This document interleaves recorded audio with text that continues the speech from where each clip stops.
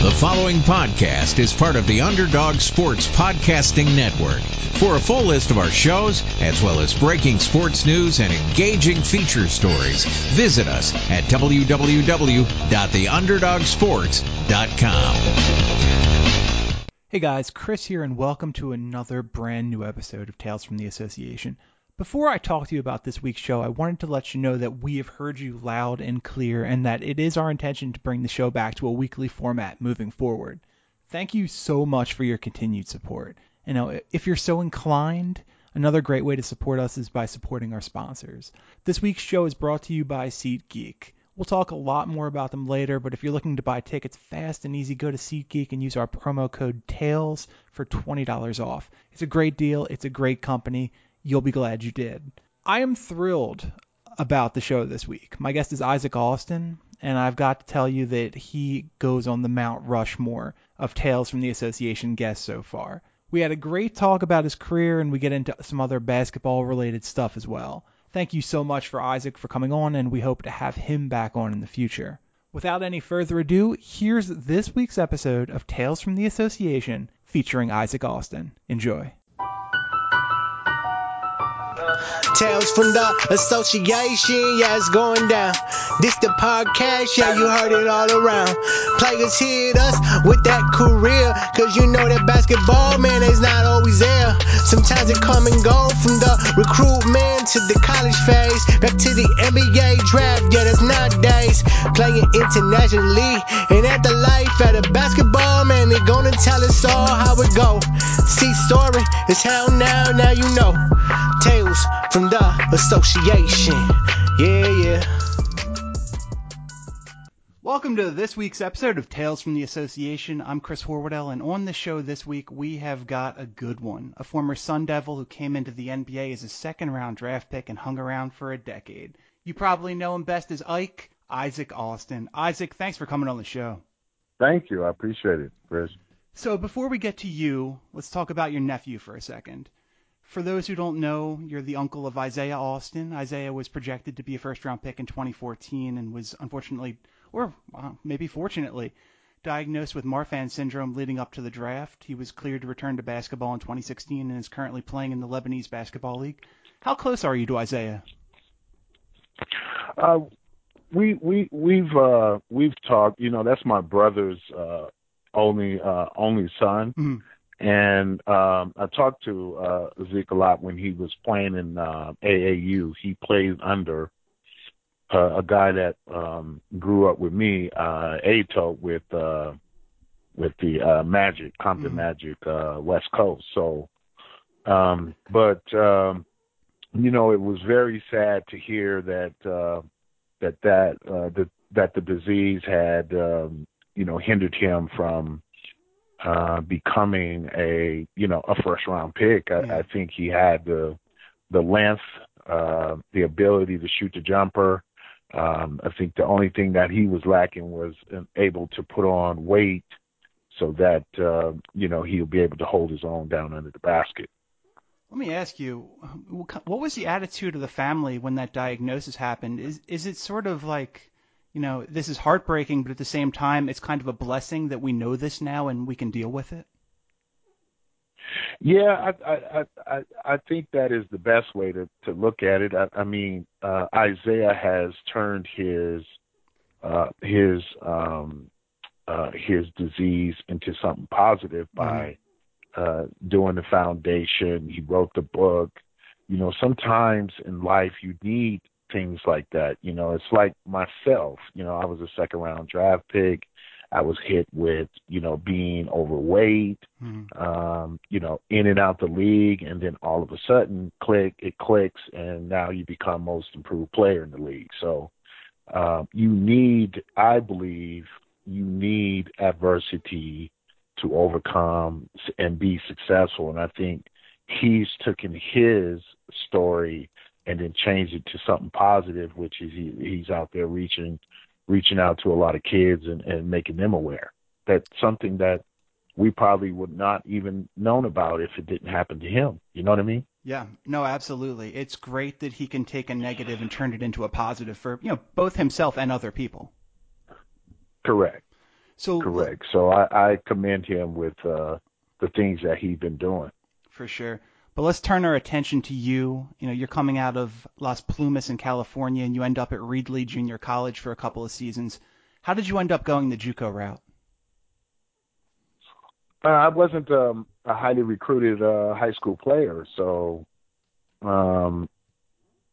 there was a coach. His name was Coach Hughes, and knew him from a camp when I went to. He used to coach at Fresno State at the time, and I felt that would be a good route for me because I wasn't highly recruited out of high school. So I just went to junior college and, kind of let myself develop more. I wasn't this big-time high school player. Mm. I didn't start really blooming until junior college. So I just needed that time to really develop and get under myself and get myself under control as for weight and condition and having someone like Coach Hughes, who at the time was a Bobby Knight type of coach. So you play for another Bobby Knight type of coach a little bit later in your career, but we will get there in a while. From Reedley, you end up at Arizona State alongside your brother Alex. What made Arizona State right for you? Well, I wanted to play with my brother. I admired my brother out throughout high school. He was a fantastic high school player. I've seen him drop 65 on the team in one night. So he was fantastic in high school and just was amazed about that. And then going to junior college, even though I went to the other recruiting trips like USC and Washington State and most of the Pac-10 schools, I was visiting out there in the summertime with him and met Terrence, who's currently right now one of my best friends in the world. And so it was easy to make that decision to go play at Arizona State because, one, I wanted to play with my brother, and two, met a lot of the guys and got a chance to play out there. So I was very comfortable with being in Arizona, at Arizona State, I mean. So you get to Arizona State, and you're a junior at this point. You're immediately making a big impact, playing almost 28 minutes a night. You're second in scoring behind Alex. How's it feel after that first year with the Sun Devils? I felt good. I thought it was a great experience. It was, I think I got the chance to travel too with the all, because I made the all Pac-10 team. Mm-hmm. So we got to travel to Germany that summer. So I got to play with a lot of the guys in the league, and that was in our conference. And so I thought the year was great, and felt that the following year, Frieder had made a really nice recruiting class come in with Fontana and Headache and Collins, and so we when he did that, I think it just elevated everyone's game.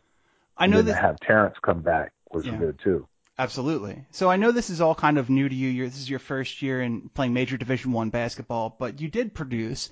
Was there any consideration at all to leaving for the NBA? Oh no, I didn't think I was even that type of player. Even though I made the impact, it wasn't like it was that type of buzz about me. Mm-hmm. When the buzz came for me when I was a late entry into the pre-draft camp. Sure. I was a last late entry into the pre-draft camp in Chicago. They had called me at the last minute and said, "When can you get here?" I was like, "Whenever," and went out there and actually really produced in that tournament, in that camp, in the pre-draft, which got myself to really get looked at. So. Absolutely. What was that last year as a senior like for you? Alex was gone. It was kind of your team at that point. I think you averaged 16 and almost 9. The team was 20 and 10. How was that year for you? I thought it was great. You know, we had a nice gel of team.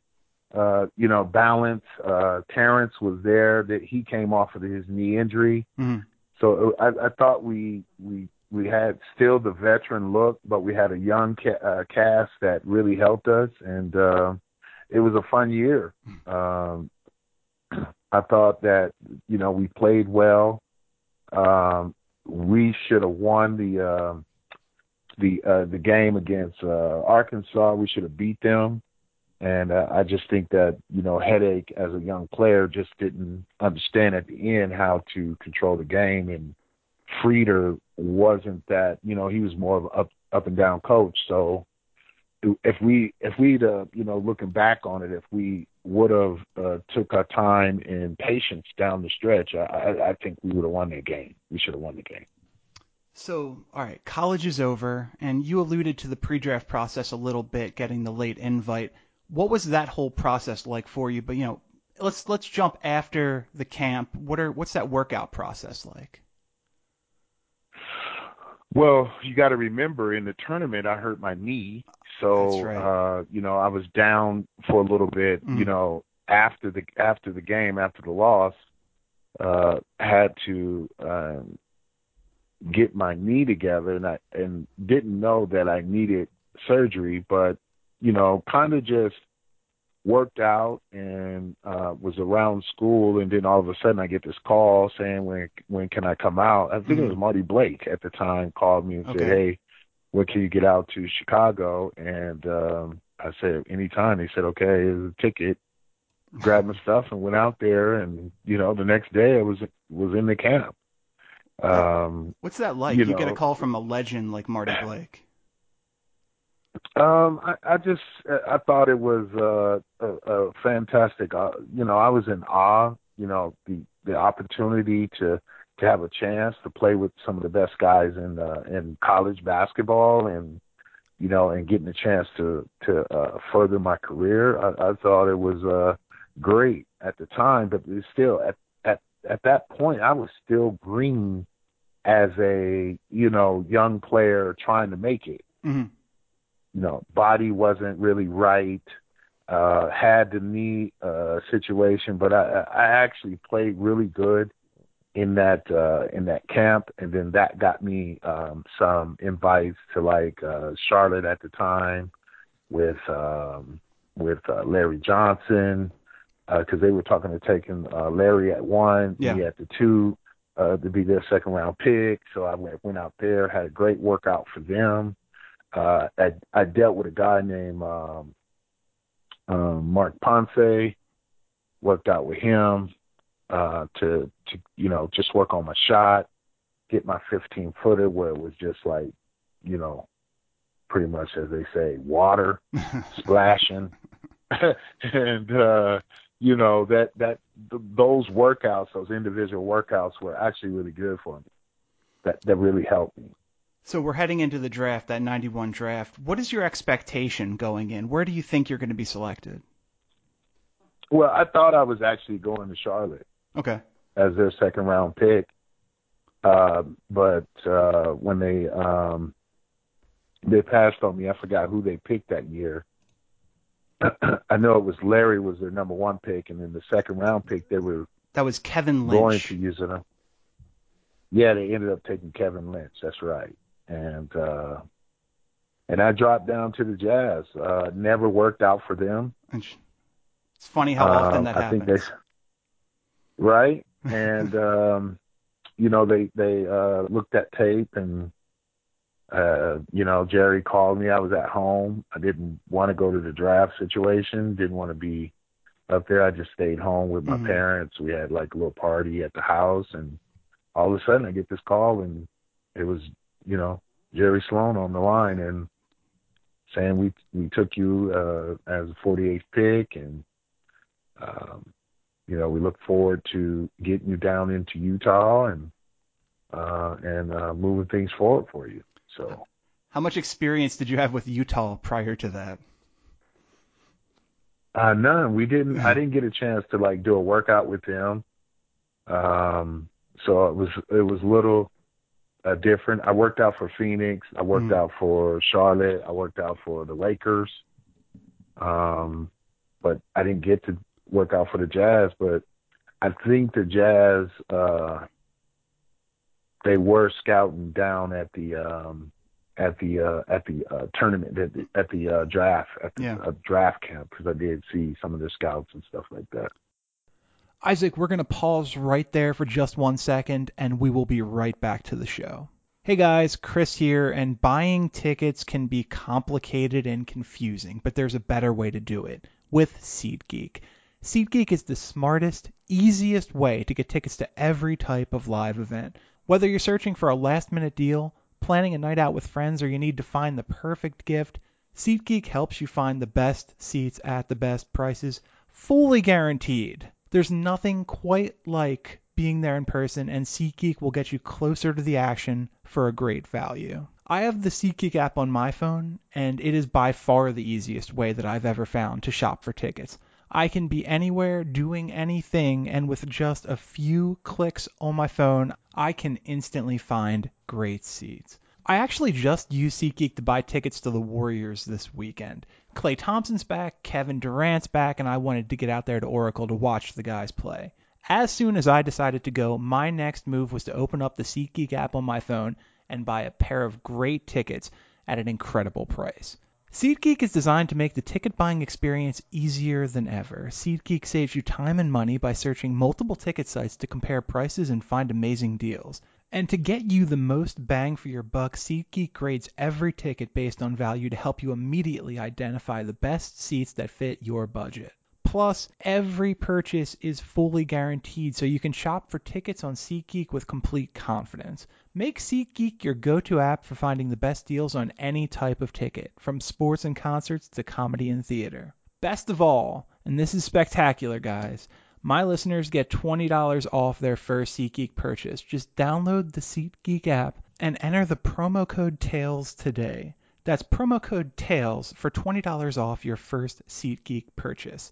That's TALES for $20 off. There's nothing better than seeing live sports, and there's no easier way to get tickets than by using SeatGeek. Use that promo code TAILS, guys, and save some money on what's sure to be an amazing experience. And now let's get back to the show. Yeah, so for a California kid, how much of a culture shock is moving to Utah? Oh, it's totally different, you know. You know, you're moving to where it's dominant Mormon. Yeah. Different laws. You know, you couldn't just like walk in a bar. You had to be a member. You know, all these different things that were going on. But you know, it was a good adjustment. You know, I was raised a certain way to just, you know, adjust. We made those adjustments. It was good that I had guys like John and Karl Malone, and Thurl Bailey, you know, Jeff Malone, and Delaney Rudd was there, you know, and so Eric Murdoch was the first round pick. I was the second round pick, and then we had picked up Benoit and Corey Crowder. Mm-hmm. Not bad. Yeah, you mentioned Malone and Stockton, two of basketball's all-time legends. What is it like for the first time when you walk into that building knowing that these are your teammates now? Well, I remember I was doing a workout, right? You got to remember when I first got there, they was the one that did the surgery on my knee. Yeah. On my knee, so I did a surgery, so I was out for a while. Then I came back, but I remember when they had me come out and I, you know, did the physical and I had a workout. And Carl comes in the gym and in the locker room, and I was sitting down at the locker room, and I was just taking off my shoes, and he was like, "Hey, boy, what size shoes you wear?" I was like, 18, and he was like, "Well, I'm gonna get you some of them LA gears." So oh man, he gave me some LA gears. It was cool, but I was like, "Man, you still rocking a Jerry curl?" Like I used to joke. I was a jokester of a teen, so I was like, you still wearing the Jerry curl. So I used to go at Carl and and then all of a sudden he like made me I was his rookie, so I used to have to carry his bags, Yeah. Do all that stuff. But it was a good experience. John was a different breed than Carl. John didn't do too much mingling, and he was just really serious. But fantastic players showed up, did everything, learned a lot from them. Yeah, you hear the John Stockton stories, and you just can't wrap your head around the fact that this is the same guy who was as good as he was. When you hear the stories that he wouldn't even he lived in an apartment for his first couple of years in the league. He wouldn't even spend any money because he wasn't sure he was going to make it. Man, that is. Let me ask you, if John Stockton comes along right now, does he have the same career? I think so. John was the type of guy that really worked at it. I mean, he was really good at what he did. Mm-hmm. I mean, he really knew the pick and roll and see the court. That was his advantages. He developed his shot a lot better as he went on through his career. But as for understanding the pick and roll game with him and Carl and making the correct passes, he was very good at that. What was very Malone? Good. What was Malone like in practice? He was a beast. I mean, he worked. Them two worked like there still was trying to get a job. It wasn't like they were the superstars. Those guys put in the work to do what they did. That's why they have the numbers that they have in the league and where they end up in the as legends. They deserve that because they put in that type of work. Yeah, that was kind of my next question for you, is when you have guys like that who are giving 100% all of the time, kind of in that Kobe Bryant mold, how much of an influence does that have on the rest of the team? Well, I know for myself, it was very motivating. I worked out with Carl, so he took me to his ranch. We worked out in the summer, and he did everything I did. So it wasn't like he was ordering me to do something and he wasn't even doing it. Right. You know what I mean? He was doing it along with me, and that kind of gave me that work ethic and to be able to take on after I got released by them. So, I had to fend for myself and try to make it. And, I had that stumble in between before jumping on with the Heat. Yeah. So, I commend them for what they have done in the league, but also really appreciate the things that they did for me as a young player coming in the league. And that's what's tough now.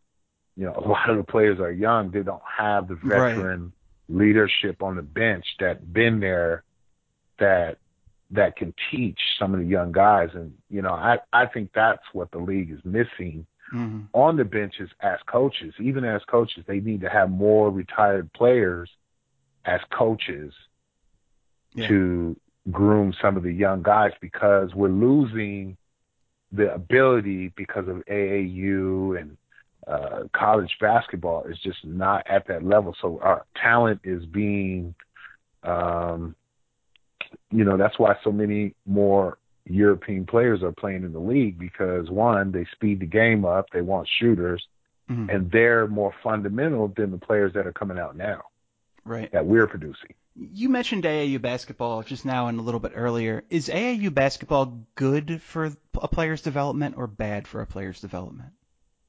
Bad. It's bad. Because they're not teaching.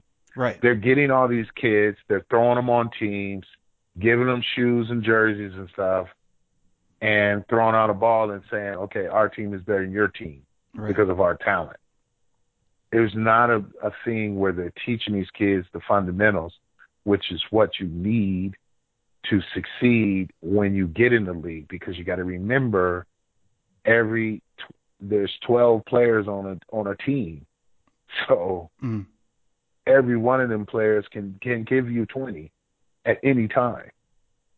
Right. What's the solution for that? There's been a lot of talk about whether the NBA should go back to allowing high school players to enter the draft. And, some people have even mentioned, I believe our former president, Barack Obama, even mentioned that maybe there should be some type of junior league, run by the NBA. Is there a solution to this that makes sense for everyone? Because I don't think it's LeVar Ball's league. No, I think there should be an in between. Like, I think that they should allow players to make a decision on. They should raise the pay in the D League. Yeah. And use the B League as a league and expand it, right? I agree completely. And now you give, because you can take college courses online. You can still get your degree online. I went back and got my degree, 3 years ago? Congratulations. I went back and got my degree online. Yeah. So you can get your degree online. You can get your studies. But the talent needs, they need to have a league where we're developing these kids, because coming into the league, it's going to be better for the league. Right. Because I think right now I'm thinking down the line, the league is going to merge, and I believe that this should happen, and I believe that the league is thinking this way, but it should be a merge of EuroLeague and the NBA. In what degree? Because you mean there's just the two coming together completely, or the NBA sort of? Yeah. So now we're playing games over in Europe against the Europe teams. The Europe teams are coming here. Now the basketball is expanded, kind of like how soccer / football is. It's an international sport. They're playing all over. You understand what I'm saying? I think the EuroLeague and the NBA should adapt that league, because they have the planes to get there in one shot. You can go there, play, and because Europe is so close, you can play, 4 or 5 games over there. Right. And then come back, and vice versa. I think the teams come here and play, and that's going to really open up the market. So they need to have, because that's what they have in Europe. U14, 15, you're playing in a league, you're getting to develop, even though they're only playing maximum 2 games a week. Yeah. But those kids are getting those reps. They're playing against, higher level players. College, they're not paying kids. They need to start paying kids, because they're saying the education is what it is.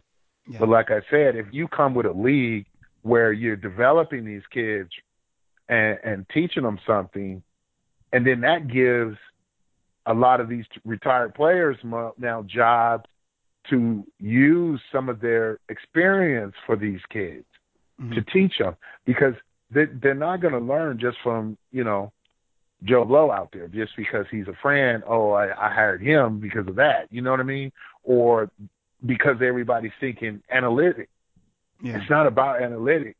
Everybody think it is about analytic numbers.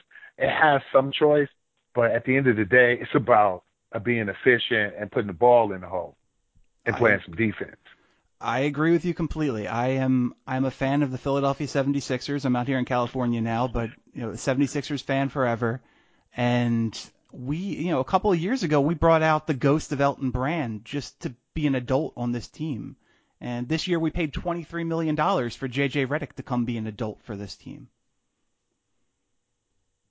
Yeah, you got to have those guys that have been closer to that 90 era. Mm-hmm.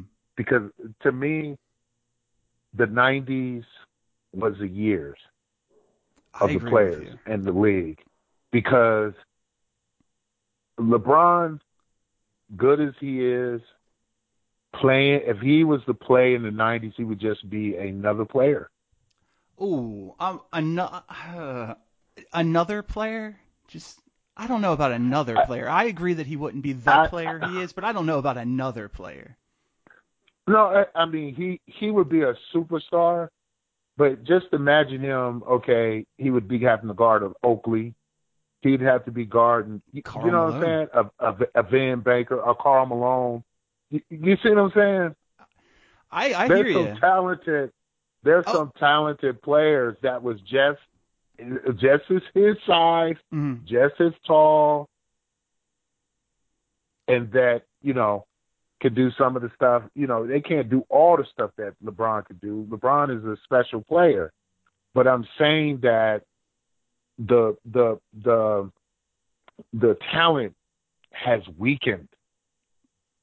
It's not as the talent has weakened, and the game. That's why they changed the game and went to more of an up tempo, shooting more threes, because they don't have, they just eliminated a center. Yeah. There is no center in the league now. Well, Isaac, if I can get a feel for what you're talking about here, I'm going to say that you're not a fan of players like the 7'2" Joel Embiid taking 5 threes a game. No. No, I'm not. No, I'm not. No, I'm not. I'm not a fan of that. Yeah. I mean, you got to use the post game. Yeah.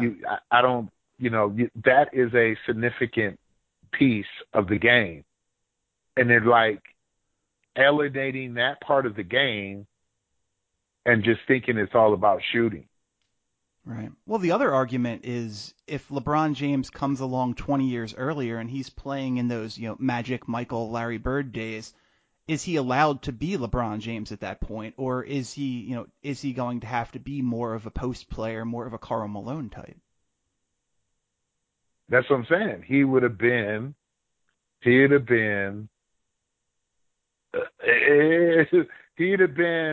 the first option. Right. Let's say that. He'd probably be because at that time it was first option, second option, and a third. You see what I'm saying? Like my team with the Heat, we had Tim Hardaway at the point, Zoe in the post, and then you had like a Jamal Mashburn type player. So it was like Zoe first, Tim, then Mashburn. So you look at Mashburn and LeBron James, both 6'9", both can put it on the floor. One had a better shot than the other one. The other one was more athletic than the other. You see what I'm saying? Yeah. No, I'm with you. And I mean, let's stay with Karl Malone. LeBron James is basically a carbon copy physically of Karl Malone. Yeah, but with a handle.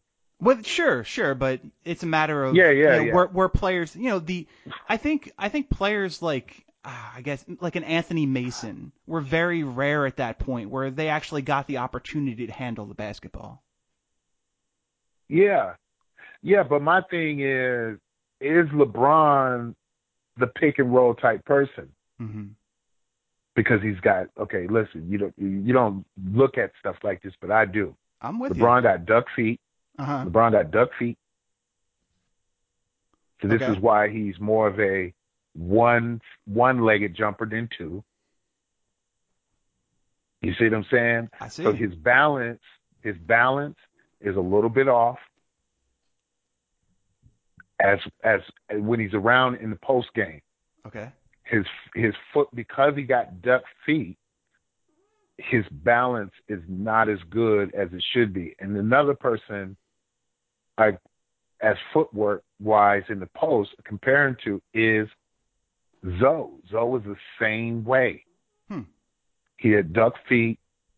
He always turned left shoulder. He never wanted to turn over his right shoulder.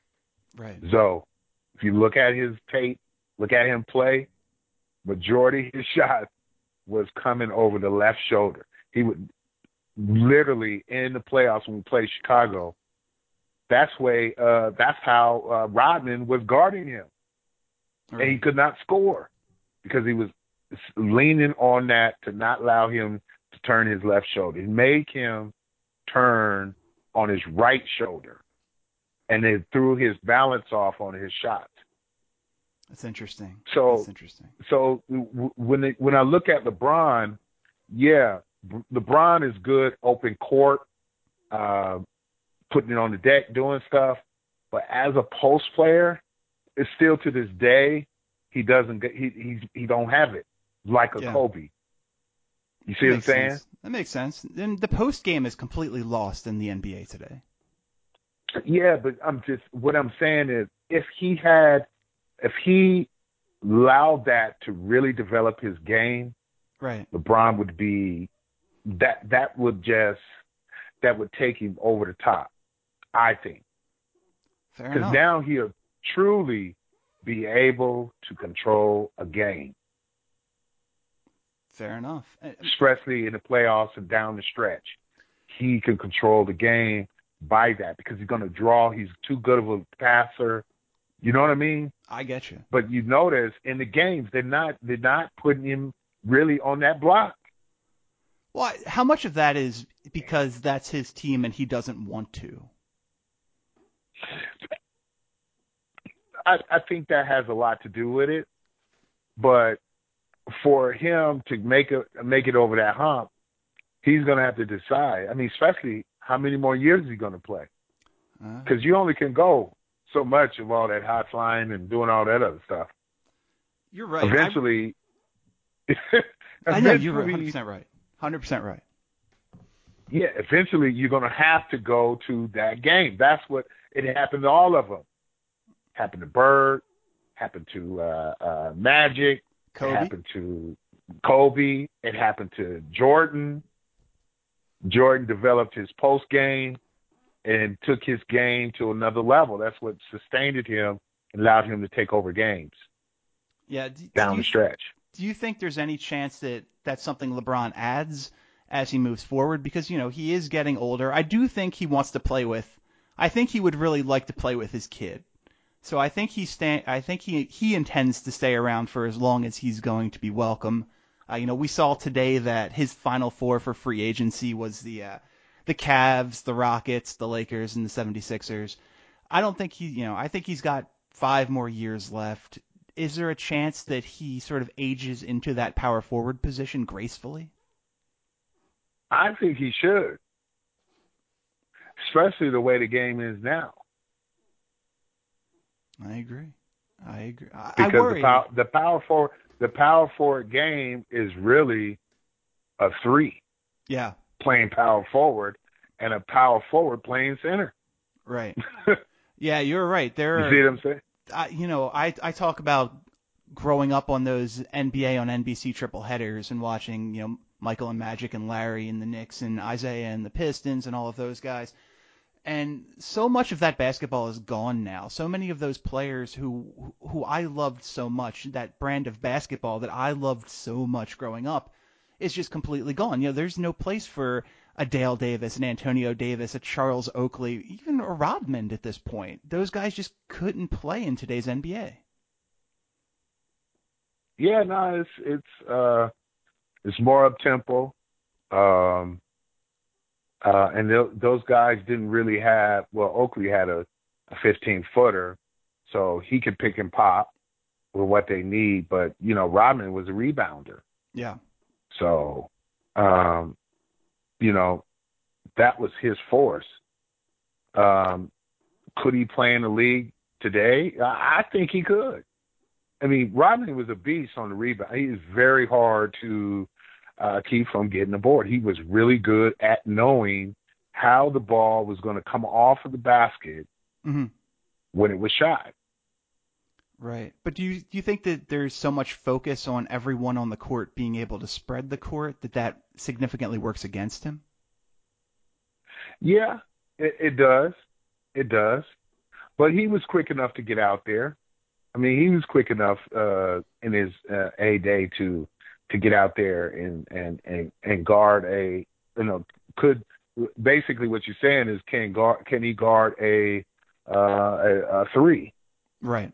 Because that's what he would be guarding right now. Right. he'd be guarding a Green or a Thomas from the Warriors or Right. Thompson. I mean, or Yeah. you know what I mean? You see what I'm saying? That is different than what he was asked to do. Correct. A totally different a different model, which now would bother him. His rebounding would probably go down because there's a lot more longer shots, Right. longer rebounds because of the shot ranges that they're doing now. And shit, what are they doing now? They're averaging what is it? The top team is averaging what, 30 or 40 threes a game or something like that? The Rockets. They're a chance to be the first team to ever take more threes than twos in a season. That's unbelievable. Yeah, it doesn't seem like you're a fan of the analytical perspective. I think it's cool. I think it's cool. I mean, no, you need to get those shots. Sure. Because that's what they have. But I think a lot of it, that's probably why they never get over the hump when it comes to the playoffs, because the game slows down when it gets to the playoffs. It's true. So during the season, it's great. But when you get in the playoffs, you need to have something to go to. And they don't have a go-to. They have, we're going to keep shooting threes. Forget they don't have a go-to. They don't even have a half-court offense. Right. That's what I'm saying. Yeah. They're just setting pick and rolls and shooting threes. Here, let me ask you this. I'm a Sixers fan, and there's been a lot of talk, as I've mentioned time and time again, a lot of talk about Jahlil Okafor. If Jahlil Okafor played 15 years ago, does the defense matter less and the post play matter more? Is he a better player than he is today? Oh, yeah, I think so. Or is lazy just lazy? Sometimes lazy is just lazy. No, that was just like he reminds me of God, who's the guy? Eddie Curry. Okay. Wow, that's not a great comparison for Okafor. He cannot be happy with that. Let's hope he does not hear this. But you know what I mean? Yeah. Some guys, they got it. They came in the league and they just that was it. Oh, like satisfied. I made it. Right. Well, this has taken a very strange turn. I've enjoyed this conversation so far. We've talked absolutely nothing about you, and those tend to be the best shows. So I'm very happy with how this is going. But I do want to turn things back to you because I want to get through this career, and we're going to start to truncate things a little bit. Let's get out of your time in Utah here. You spend 2 years there, sort of never really find a place in the rotation for a very good team, probably the best team that you played on during your career. 2.8 and 1.7 that second season. How frustrated were you when you found out that the Jazz were going to waive you in November of '93?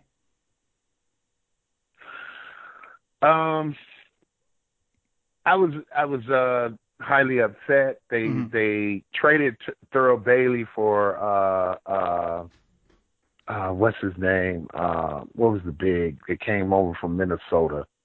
And then they had drafted Luther Wright. Yeah. And my actual numbers per minute was better than theirs during the preseason. Yeah. You know what, summer, the per 48, Isaac, it's an analytical stat. I know that. That's why I said sometimes it's good for certain things. For sure. Because I used that a lot when I was playing in Miami. Yeah. We used that a lot. But we looked at but yeah, it was more I was upset. I knew it was going to happen. And Carl was in denial a little bit. Mm-hmm. But I think it was the best thing that happened to me because when I did, I tried, we had Mike Brown was there, still Mark Eaton was there. Yeah. I was like, 3-4 down the line. I think it was a good move for me because it was. I don't think I go through the experiences and things that I did of getting cut, going out to Cleveland, getting cut again, and then getting a shot with a call up to Philly. You know what I mean? Interesting. All the different experiences and obstacles that you go through in the game, you get a chance to learn. And I think my experience, what changed my whole career, was when I got cut in Cleveland and didn't even touch the floor. Yeah, I did not even know you were in Cleveland. Yeah, I went to Cleveland camp and went through the physical. And after the physical, they called my room and said, Mr. Austin, you are 440 pounds. You have bad knees, and we just cannot take the chance. Yeah. Where would you like to go? And they sent me back to Phoenix, and I met a guy named Matt Newton. And from that point forward, that changed my whole outlook as for a player, thinking and preparing myself to play. I used the stuff that I learned from Carl, learned from Mac, and I got that chance to play in the summer league, and then that's when Miami invited me out to play in their mini camps. I went to, it was like 150 guys that went through there, and ended up 2 guys making the roster. It was me and Tony Farmer.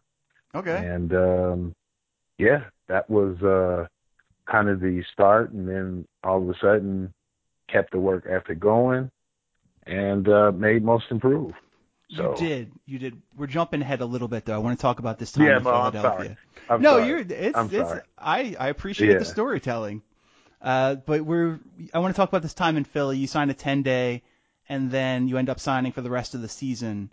This Sixers team, not a very strong team at that point, but you did get the opportunity to play a little bit more, and you produced when you were called upon. What was that year in Philly like for you? I thought it was good. Got a chance to play with Moses Malone before he retired. Learned some stuff from him. Sean Bradley was there. What was that? Weatherspoon. Clarence. Jeff Hornacek? Yeah. No, Jeff wasn't there. Jeff Malone was there. Was he traded for Jeff Malone at that point? Right. Yeah, he was traded for Jeff Malone. So Jeff Malone was there. Iverson. I don't think Iverson was there yet. No, he wasn't there yet. No. Manute was there. He wasn't there yet. Manute. We were. It was different. Orlando Warridge. Mm-hmm. Big O. Yeah, I remember. It was different, but it was good. An experience for me just because of, Jeff was there, so I knew Jeff from Utah, and so we were hanging out a lot just to get around. But the city was great. I got a chance to play, and it was another, I guess, experience or stepping stone for me. Right. And then I think they didn't want me to come back after. And I think I went overseas after that. You did. You went over, I believe that first season you played in France with CRO Lyon. So that was basically NBA opportunities weren't there. I'm going to go play overseas. I'm going to get a chance to play a lot and start to figure stuff out. Pretty much. It was more of getting reps. You need that. Yeah. They don't have that, now for a lot of players. But, yeah, it was going overseas. We're going to be able to get the reps and get the minutes. And I think by taking that route and experiencing that, that took my confidence. It allowed your confidence to be even better. Mm-hmm. And then, after that, I started, I think I went to Boston's summer league. Yeah. With Boston. Well, so after France, the next time you play in Turkey with, oh man, I'm gonna butcher this, Tuborg Pilsner. Pilsner? I don't know. How would Yeah, you yeah, how that would you was it. say that?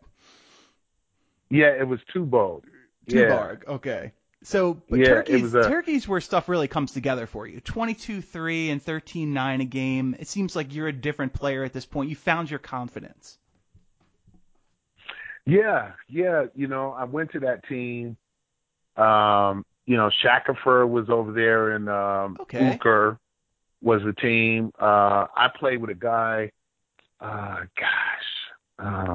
He was a top guard in the French league. Scooter Henry Okay. out of Dallas, and I thought it was a great experience. We had a chance to. We did a lot for that team. We kept the team up, leveled up, and they did stop paying me one time, so I had went home, Yeah. and then I had came back because they were willing to pay me the rest of my money. Right. But yeah, That happens. it was a good experience. Yeah, that's the. You hear But horror it was stories about people not getting paid internationally. yeah, no, I had told them literally, you guys would bring my money in a suitcase. I'm sure that was all reported to the government. But from Turkey, yeah, it was. I believe you. And anyway, I think the statute of limitations is probably up at this point. But we don't want to anger the IRS in any situation, so we're all good there. From there, this is what we've been talking about. We get back to the NBA. We get you into Miami. What made you sign with the Heat? I felt that it was an opportunity. I looked at Zoe's history. Mm-hmm. Lonzo get hurt a lot during his career. He would miss at least 20 games. So I felt that it was a good spot for me. They saw me play in the Boston League that year, and then they also saw me when I came back, and they saw me in Utah. I didn't play in the Utah Summer League that year, but they saw me there, and that's when they invited me out to the mini camps.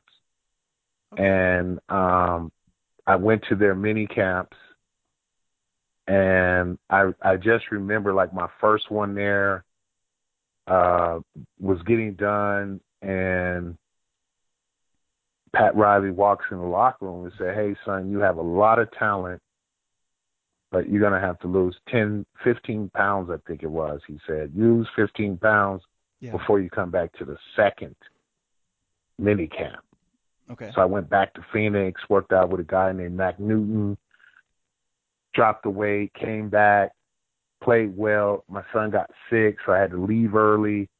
He was cool with that. And then they called me and said, "Hey, we'll pay you per diem. Why don't you just come out and just work out?" So I didn't even have no contract. I just said, man, it's an opportunity. Yeah. So I came to Miami. That's when Kurt Thomas, we was working out with Kurt Thomas, and we were all working out together, going to the gym, doing the workout, and then I was doing the extra stuff on the bike and all that stuff and just dropping the weight. And then all of a sudden, Lonzo and Tim and everybody started, PJ Brown. Mm-hmm. They all started coming in early. We started playing. And, when I started playing, when Zoe came in, it was a different story. So then it was like, yo, you know what I mean? Like, I can get some minutes here. You know what I mean? Yeah. That's how I was thinking. Things worked out. That 96-97 season, completely different than any season you'd had in the NBA prior. You play in all 82 games. You start 17. You win Most Improved Player.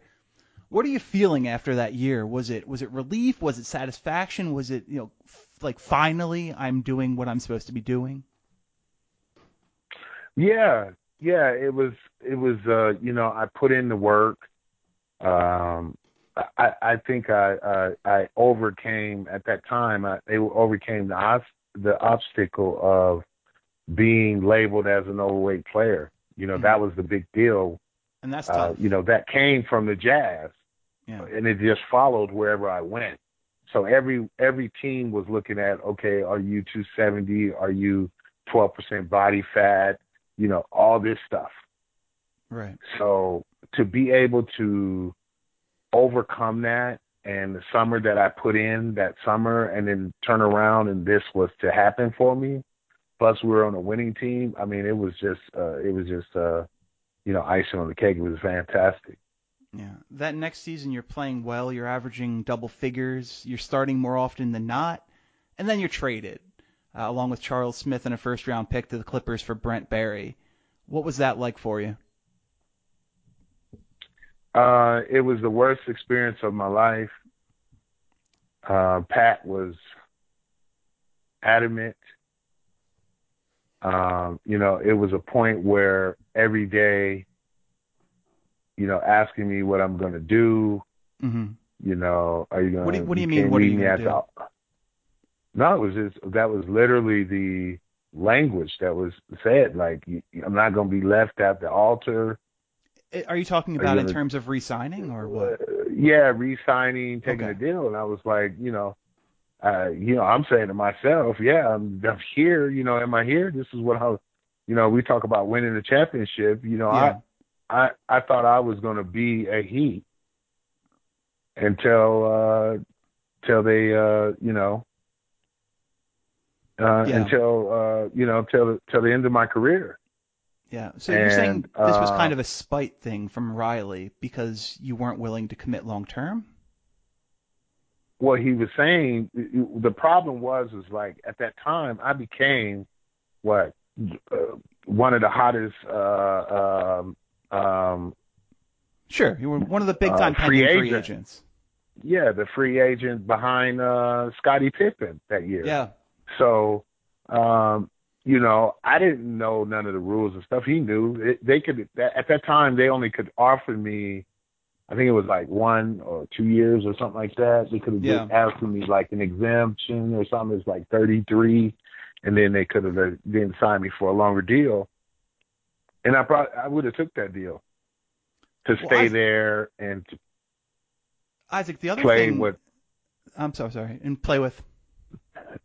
No, I was saying just I would have rather stayed there and play. And you know, the thing that really bothered me was that there were so many teams that wanted me, and Riley, you know, waited until the last minute on the wire to trade me. Right. So he didn't even give me an opportunity to go to any other teams because, like, New York was wanting me. Right. And he didn't want to see that. Of course not. And so he wanted to. He waited till the last minute. And, you know, I knew it. I knew it the day I had just woke up and I told the guy, told PJ, I was like, man, I'm getting traded today. Mm-hmm. And they were like, no, you're not. And all of a sudden I was. So you mentioned and he didn't allow me to go to the game. Oh, wow. I couldn't go to the game. Wow. Yeah, I had to stay in the hotel. No bullshit. No, I believe you. What I think maybe it's silly to ask this question, but what kind of relationship, if any, do you have with Pat Riley at this point? I have a great relationship. I mean, Pat Riley taught me a lot. Uh-huh. Don't get me wrong. I mean, Pat Riley's a businessman. Sure. I can't, you know, he was building a team. You know what I mean? Yeah. So I can't, you know, knock him for that. But at the same time, you know, it turned around for him. It hurt him those 2 years when I left because they didn't play Brent. Right. Zoe got kicked out. You see what I'm saying? And they didn't have no replacement. Right. And they lost. You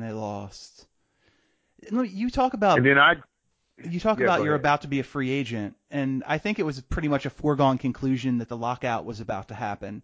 Did the lockout play any part in your unwillingness to sign a new deal, since you don't know what the CBA is going to look like when you get back next season? No, that had nothing to do with it. Okay. you got to understand, I was green to this. I was Yeah. on a contract where I was making $300,000 Oh, with the Heat. yeah. And scoring So 15 points a game. exactly. So I didn't know nothing about multi-million-dollar contracts, yada yada. Yeah, I was happy to be playing and playing on a good team, Right. and I would have been satisfied with that decision. But I got traded, and then I went to a team. The difference between the Clippers and the Miami Heat was like, you going to Roof Chris, and then all of a sudden you drop down and you're at, you know what I mean? Yeah, you're at Denny's. You had this, yeah, you're at a Denny's. It's like, wow, really? Yeah, Like you grab that don't care. get the moon over my hammy. Yeah. Yeah. So 26 games in Los Angeles before, free agency, and then, like I said, the lockout happens. You end up signing with the Magic in January of '99. You have a strong year in Orlando. You started all 49 games you played in, averaged 13 points a night. How was that season with the Magic? The lockout killed me. Why's that? I didn't get a chance to really work out. Mm-hmm. It just really threw me off. So when I went into Orlando, I wasn't in the shape that I would have been in, because we were used to going in early, Right. all that stuff. Sure. We didn't have no gyms. That's when Kenny Smith was putting together games and stuff in Houston, type things like that. But it wasn't like a regular routine. And then going into Orlando with, being coached by Chuck Daly, which was a totally different, he Right. was more wanting me to be a Lambeer type player with more pick and pop than post up. You know what I mean? Right. Right. So, but it was a great year. I mean, we beat the Heat, and you know what I mean. It was good. You beat the Heat, so that makes the season in its own. That off season, the Magic trade you to Washington for. I'll tell you what, you get traded the next couple of summers, and you get traded for some big packages. That summer, you get traded to Washington for Terry Davis, Tim Legler, Jeff McGinnis, and Ben Wallace. How'd you take the news of the trade to the Wizards? I Or wasn't the Bullets, happy. I guess, I at that remember. point. I don't know. I remember. Were they the Bullets? Rivers, Were they the Wizards?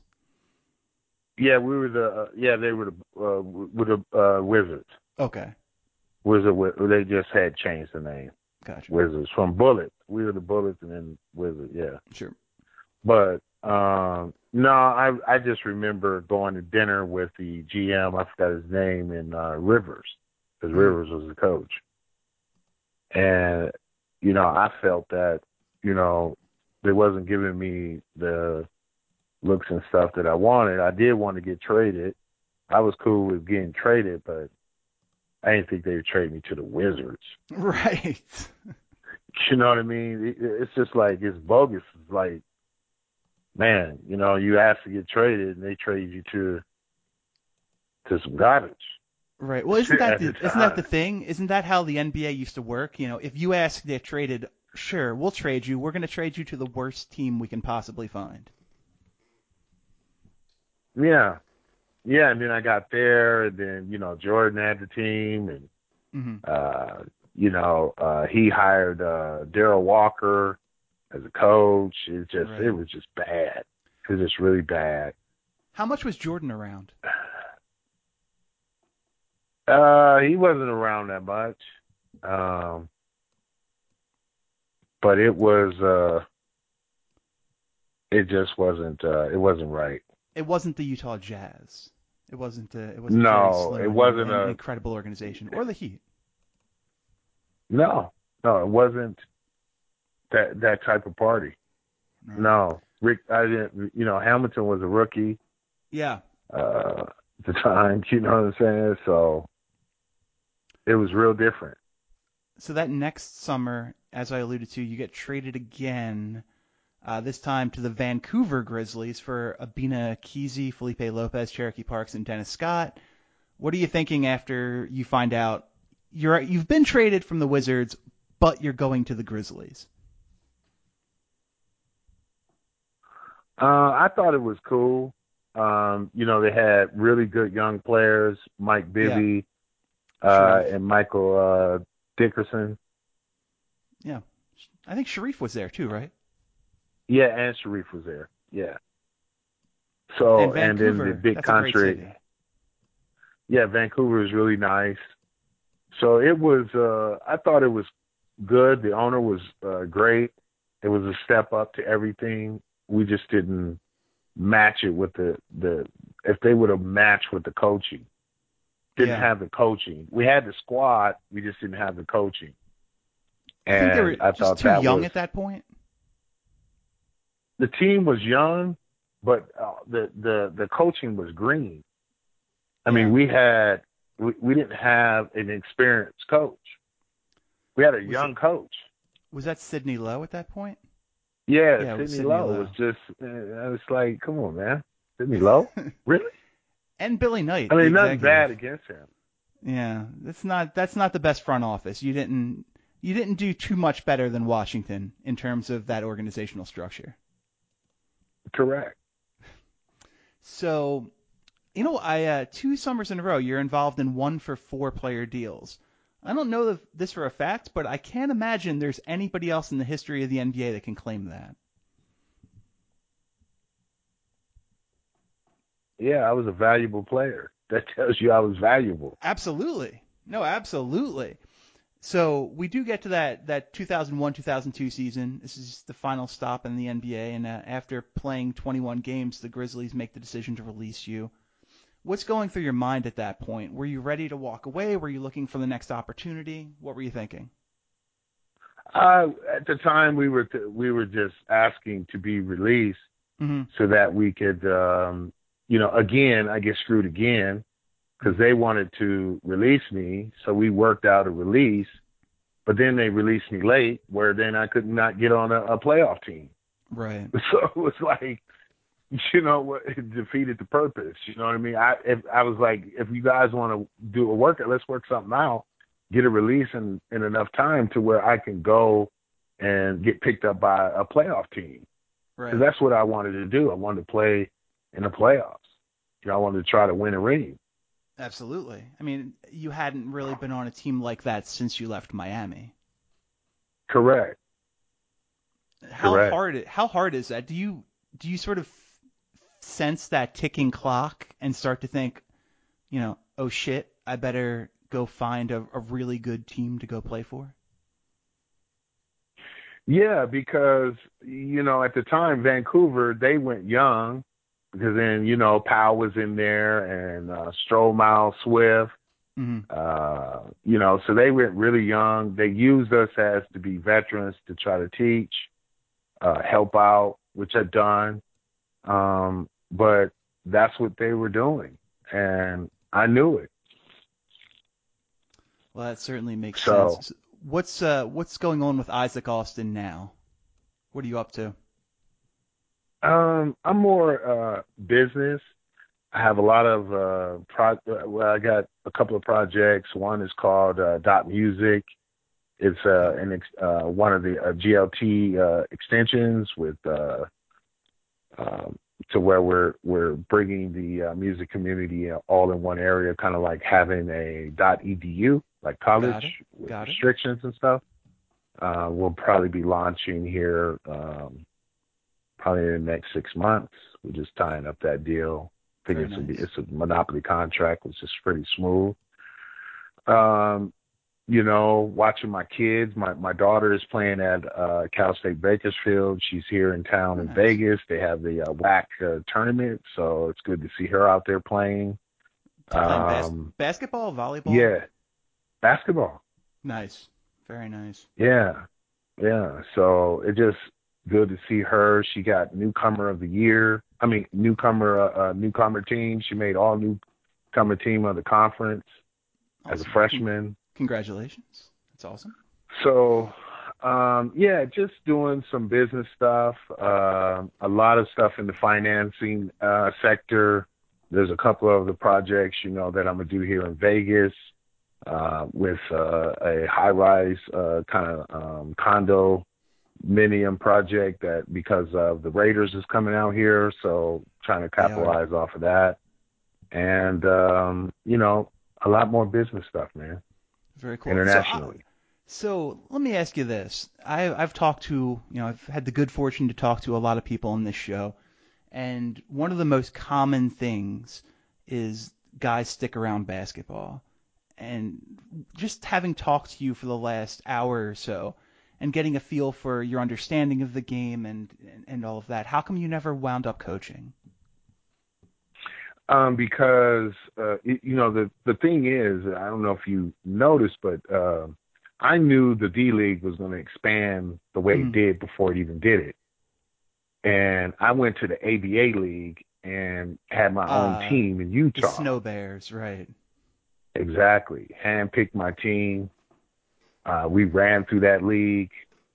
But my goal was to be in the D-League with that team and, you know, being a development team for, say, the Utah Jazz or the Clippers or something like that. That's what I was looking at. That was my thing. But my problem is this. You know, I look at the league and it's a lot of shuffling going on as for coaches. But if a team hired me to coach the team, I would, it'd be totally different. I would be coach of the year.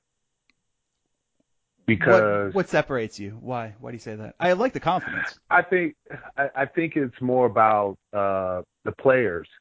I know how to, and remember, I've learned from the best. Sure. You got to remember, I had a Chuck Daly, a Jerry Sloan, and a Pat Riley. Yeah. So I've learned from the best to pull out certain players, and it's all about communication. I don't think the players are younger, so they're going to listen to. You got to learn how to communicate with the younger players now, and they're not. Some coaches are not doing that, so they're not getting the best out of that player because they don't know how to communicate with them. They don't adapt to what they're about. And also, I came from where they came from.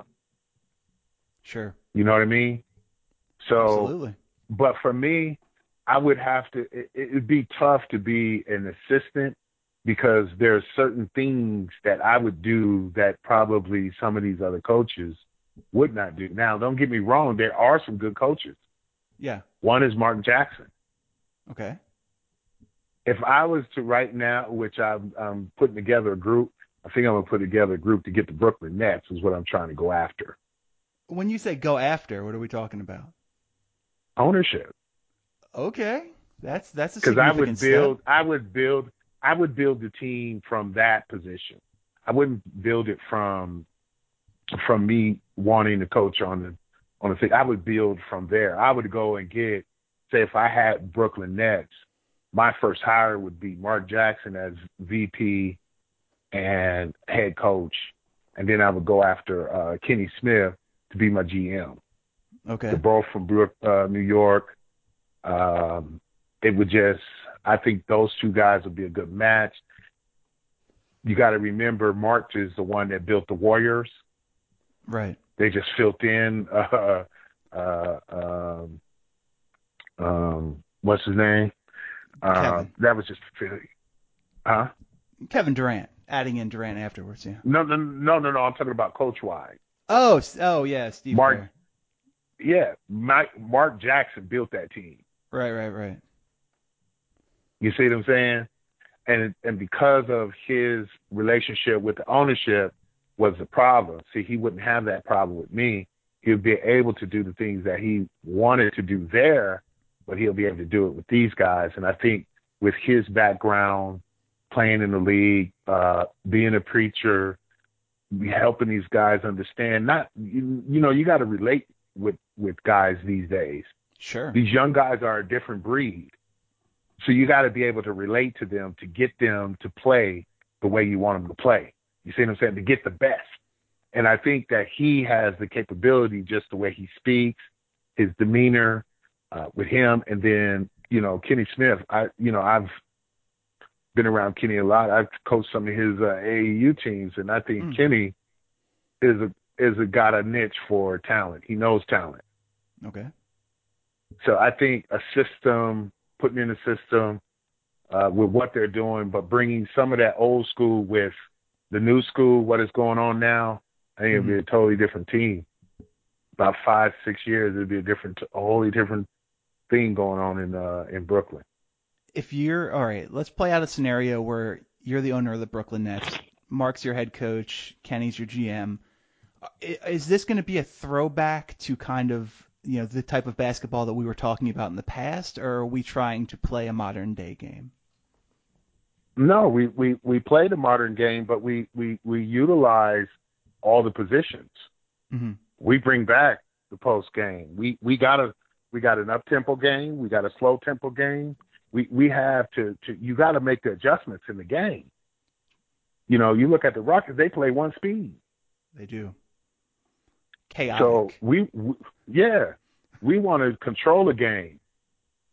We don't need to. You don't need. You got to know how to play, and it works better, especially when you get to playoffs, because the game comes tighter, defense gets tighter. But if you play at a certain, you got your up-tempo game along with how to control a game. Right. And these kids, you can still play the up-tempo, you can still get that many threes up, and you can play that game that's going to, clinch the win. That makes sense. That makes sense. I want to talk about this Snow Bears team. I'm reading about this a little bit right now. What happened? You guys were 27-1, and apparently, there were issues with the league officials, and you guys decided to forfeit the rest of the season. What happened? Well, what happened was we were number one at the time, and Arkansas was. Mm-hmm. Arkansas did not want to come to Salt Lake to play us. So the agreement was we're going to break to see who's going to be number one, because a lot of the teams were missing games. So there was, at the time, it was like 50, 60 teams, but like pretty much 10 or 8 teams were making their games. Oh, interesting. You see what I'm saying? So what we said was, okay, let's break the tie. And once we broke the tie, then we would start the playoffs. And whoever won, become number one, can host the tournament. Sure. You see what I'm saying? So we go to Arkansas because they didn't want to come play us at our spot. Okay. So we go to Arkansas, play them 2 games. They beat us the first game by, I think, 2, and then we beat them the second game by like 4. Mm-hmm. So we're number one. Okay. So we win. I go and spend the money to get the gyms, advertisements, hotels, yada, yada, yada, and they still have they make the announcement to have the playoffs in Arkansas. Okay. And so we was like, no, we're not showing up. Right. Talked to all my players. I said, look, I don't think that's disrespect. We spent this money. I spent money. So we forfeited the league. Said we don't need it. It's not worth it. You gotta have principles. Exactly. Gotta have principles. But every one of those guys got the chance to play overseas, make more money, and Clay had dropped. Clay was one of my 2 guards. He went to the D League with Arkansas, and he dropped 58. I think it was like 58 or 54 in the league. Okay. So you sort of you were hoping this was going to turn into a D League type situation. You wind up in the D League, and that just didn't play out that way. And then that would have catapulted me for my coaching, because then I would have been able to coach in the D League. They just saw it, and then I would have got with an NBA team would have saw what I was doing and what I was doing with players, and then made had a chance to coach that way. That was my way of going about doing the route. But where I'm at now in my life and career, I'm in the finance part of it, and I got some really good partners with nice little pockets. So my way to get back in the league would be to go after a team, and we're going to put it together. We're going to try to go this summer. I wish you the best of luck, sir. Let's. I've taken up a lot of your time already, so I want to start wrapping this up, and I want to wrap it up the way we end every single show with a quick game of word association. I'm gonna give you a player, and I just want the first thing that comes to your mind when you hear this person's name. Doesn't have to be one word, just whatever comes to your mind first. And these will all be former teammates of yours. Let's start with Karl Malone. Beast. John Stockton. Legend. Jeff Malone.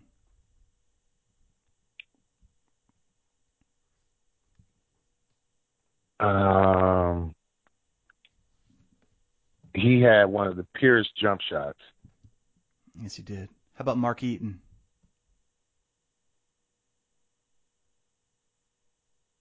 I called him the big fella. different level of player, but an upcoming guest on the show. How about Stephen Howard? Stephen Howard, great guy. Loved him. And just he was just a really great teammate. I thought Howard was a great guy. Seems like a confident man. We have a free throw shooting contest on the books, so he has told me that it's not going to be a contest in not so nice words. That's him. How about Clarence Weatherspoon? Hard worker. Was athletic for his size. Mm-hmm. Spoon was kind of quiet, though, right? Yeah, very quiet. Spoon was a very quiet kid, but he put it down when he needed to. He played hard. I was surprised to see he went into coaching. It doesn't seem like his personality, but I hope he's doing well. How about Dana Barros? Dana. Wow. That's all I Dana. can say. I love me some Dana Barros. How about Sean Bradley, the Stormin' Mormon? Wow, Bradley was he was different. I thought he could have done a lot better. He got really content. Was he a little bit soft? Real soft. How about a man that nobody's ever called soft in his life, Moses Malone? Oh, man. May he probably, rest in peace. Exactly. Just a phenomenal player. Unbelievable talent. And I like being around him his last years. Yeah. Not a very, very sad day in 2015. How about, this isn't going to get any brighter. How about Manute Bol? May he rest in peace. Different. I How thought different? Manute was a really good guy. He was quiet too. He wasn't that talkative, but he was real funny. And between him and McKinbey, they brought the African players on the map. Oh yeah, absolutely. For all the good things Manute Bol did on the court, his real impact is measured by what he's done growing basketball around the world. Correct. How about one of my favorite players ever? So I mentioned, 76ers fan, but I was born in California, didn't really understand geography. Though I should have been a Kings fan, I was a Golden State Warriors fan back in the Run TMC days. And as any fan of that team, Tim Hardaway was my guy. Give me some Tim Hardaway thoughts. Mr. Biggs, as we called him. He was a little man in a big man's heart. How about Jamal Mashburn? I thought Jamal was a very good, talented player. He had it all. Handles, to shoot it, post up. Mm-hmm. Pretty complete player. Lonzo,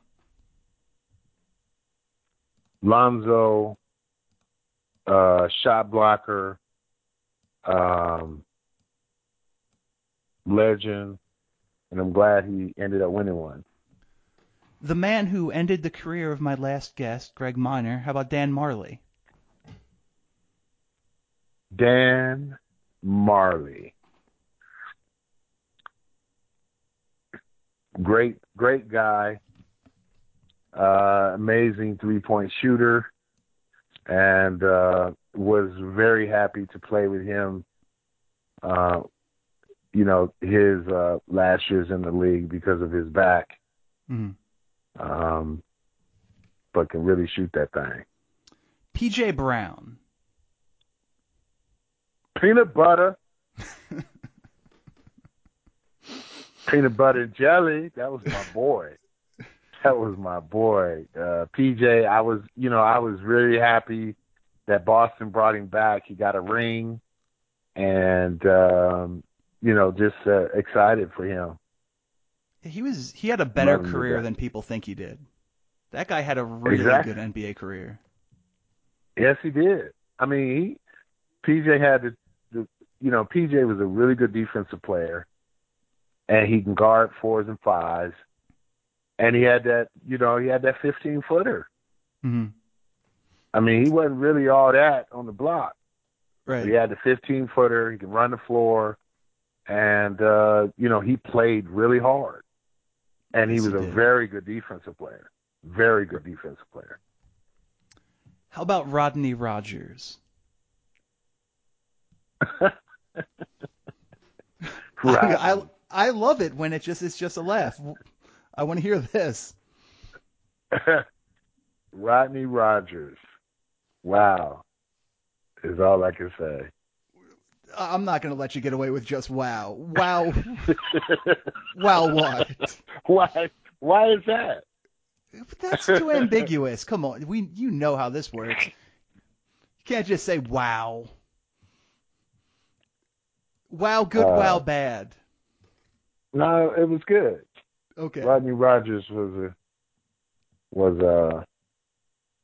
was a character. All right. Anthony Penny Hardaway. Penny had game, man. Penny had it all. He had the height, handle, the shot. I thought he had a really good career. Fortunately, he all the injuries that he had, which hindered him. They're talking about he's going to take over Memphis. Yeah, it's replacing Tubby Smith. That's interesting. He was just coaching he's coaching AAU, right? Yeah, I don't know how they're going to think that's going to do something. Was he even coaching in high school? No, I thought he was just Yeah, no, he's just coaching AAU. Interesting decision. But Penny's one of those guys like Grant Hill. If they don't get hurt, they're in the conversation for the top 15, 20 best players in the history of this game. Correct. How about Nick Anderson, staying with that Orlando team? Nick the Slick. Man, Nick was a great guy. Love him to death. Still talk to him today. But ever since that free throw situation. That really hurt him. Yeah. Yes, it did. I'll tell you what, every player I have on this show seems to have come across Dominique Wilkins at some point in their career. How about Dominique? Man, that's the man. I remember Dominique when we was at Orlando, and he was still windmilling. He was like 40-something years old. Vince Carter before Vince Carter came along. Man, Vince was a great guy, high energy, but incredible talent. Jumping ability, athletic ability was just amazing. He was out this world. Well, Lee wasn't really ready for that when he first came in. Oh no. When Vince came into the league, he came in with Jason Williams, and there was just so much excitement around the two of those guys. Yeah. From one of the most athletic players in NBA history to Juwan Howard.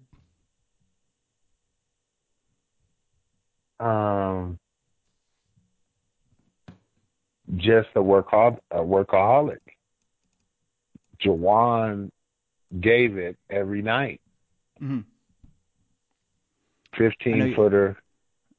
I know you're trying to forget these Washington days, but how about Mitch Richmond? Mitch is my man. He's there at St. John's. Mitch was a great player. People slept on Mitch, actually. You're not kidding. Mitch was man could score the basketball. Exactly. I told you those Run TMC teams. That's when I found my love of basketball. I saw him on the bench with what's it called? He's over there with assistant coaching over there at St. John's. Yeah, what is that like for those kids? You look to the bench and there's Chris Mullin and Mitch Richmond. That's ridiculous. You have to take that seriously. Yeah, but they don't have no post coach. So well, that's what's wrong with college basketball. They don't have. How can you have a guard coaching post players? Well, there's a lot more than that wrong with college basketball. Yeah, there's a lot. They need to stop all that. But anyway, You're correct. Rod Strickland. Man, I think he was a best point guard at getting a layup. Mm-hmm. Absolutely. Another man who was way better than history remembers. How about you were there for a 21-year-old Rip Hamilton? What was Rip like as a 21-year-old? Rip was out of control. I remember his boy Rip used to sit in the back and have his boy drive him. Uh-huh. That was the type of Rip when he was young. First came in the league, rookie. Yeah. Totally different player when Detroit years and stuff, when he won, totally different player, but he could always shoot it. Always could shoot that ball. Yeah. So we get to your final stop is the Grizzlies, and how about Sharif Abdur-Rahim? I thought Sharif was great, man. He played well that year. Got that big contract, but he was dealt with some injuries too. Mm-hmm. He was slow. He was slow as a power forward. Yeah. Yeah, it was a different kind of game.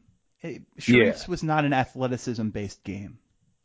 No, but he had the face-up jumper, had a nice little jump hook on the block, so he can get away. But he didn't have that much lift. He had bad knees. Yeah. Speaking of bad knees, how about Mike Bibby? I love Bibby. Team Dime. Have you watched any of this Big Three nonsense? No, I haven't. I haven't even seen nothing. You're not missing anything, but I know Bibby's playing there. And a man we mentioned earlier, Eddie Curry, available in the draft pool this year. Really? Yeah, I would love. So the big three doesn't really interest me too much. I've had a bunch of those guys on the show. DeMar Johnson's been on the show. Lee Nalon's been on the show. But the actual games don't interest me. I would love to see that combine for the big three, just to see who shows up and is, what 6'2" guard is now 220 pounds. Let's say Steve Francis without saying Steve Francis, and just who can't play anymore. I would love to see that. Right. How about Big Country, Bryant Reeves? Man, Big Country was a really good guy. When they made us run outside, that was the end of country. We had to run a mile, and that's when he hurt his back, and he was done. That's sad. That was from running on the track. No. Yeah. No, we had to run like a mile and so many. I think it was like a 12-minute mile, 11-minute mile, something like that. Yeah. And man, Big Country's out there running, and it threw his back out, and it was that was the end of Big Country. Was because of that. That's how his career ended. That man was not meant to run a mile. Not built for that. Another great, maybe one of the best guests I've ever had on this show is Grant Long. Grant Long. Frank White. Grant Long, my man. He's just a good guy. He's a gentleman. Yeah, really good guy. Yeah, really good guy. How about Shane Battier? Shane Battier. I mean, he's a rookie at Orlando. I think this was Vancouver. You played with him. Or Memphis at that point, maybe. Oh, yeah. I'm sorry. Yeah, it was Memphis. Yeah, it was Memphis. Another rookie, or at least certainly a young player. What was a 21-year-old Pau Gasol like? Pau came in so weak. Yeah. But I think the things that I put Pau through made him better as a player because I used to be on him. And last guy I have for you, very, very misunderstood player. We talked about him a little bit ago, Jason Williams. J. Will, a.k.a. White Chocolate. White Chocolate. Beast. I'm glad he got a ring, too. Yeah. He's not what people think he is. Nah. Jay is a down-to-earth goob, man. Yeah. Really. That can... he done some amazing things in the league. Yeah, for sure. And still to this day. Yeah, I don't want to say he had a Bob Cousy-like impact on passing the basketball, but he certainly ushered him in a more fancy and flamboyant style of passing the basketball. Yeah. And I think there were sort of perceptions about him coming out of West Virginia, friends with Moss, maybe there was a little bit of trouble when he was younger, but he was not that guy at all. He grew up really quick. Yeah. And then he immediately tore his ACL as soon as the Big Three started. He did? Yeah, he tore his ACL. Tore his ACL or popped his Achilles. I forget which one. Literally the first game of the Big Three. So he done? I think he might be trying to play again. He played in that in the Celebrity Game All-Star Weekend. I think the Celebrity Game. But he couldn't run at this. He's still not anything close to full speed. Wow. That's the risk. Y'all gonna make me get in shape. It's scary though. You're a little bit older than I am, but like even me, like I get hurt, and I do not heal like I did when I was 19, Isaac. Like, I could not imagine what No. it's like to suffer a major injury at that point. Yeah, no, I couldn't do it. I couldn't even Well, do it. I'm so luckily, far out of shape. I need 3 years to get in shape. well, But I Isaac, can still shoot it. it is still water, as they say. Water splash. Well, look, Isaac, I've taken up a lot of your time. I've really enjoyed this. This has been this week's episode of Tales from the Association. He has been Isaac Austin. Isaac, thanks so much for coming on the show. Thank you. I appreciate it, Chris. It was great, and let's do it again, man.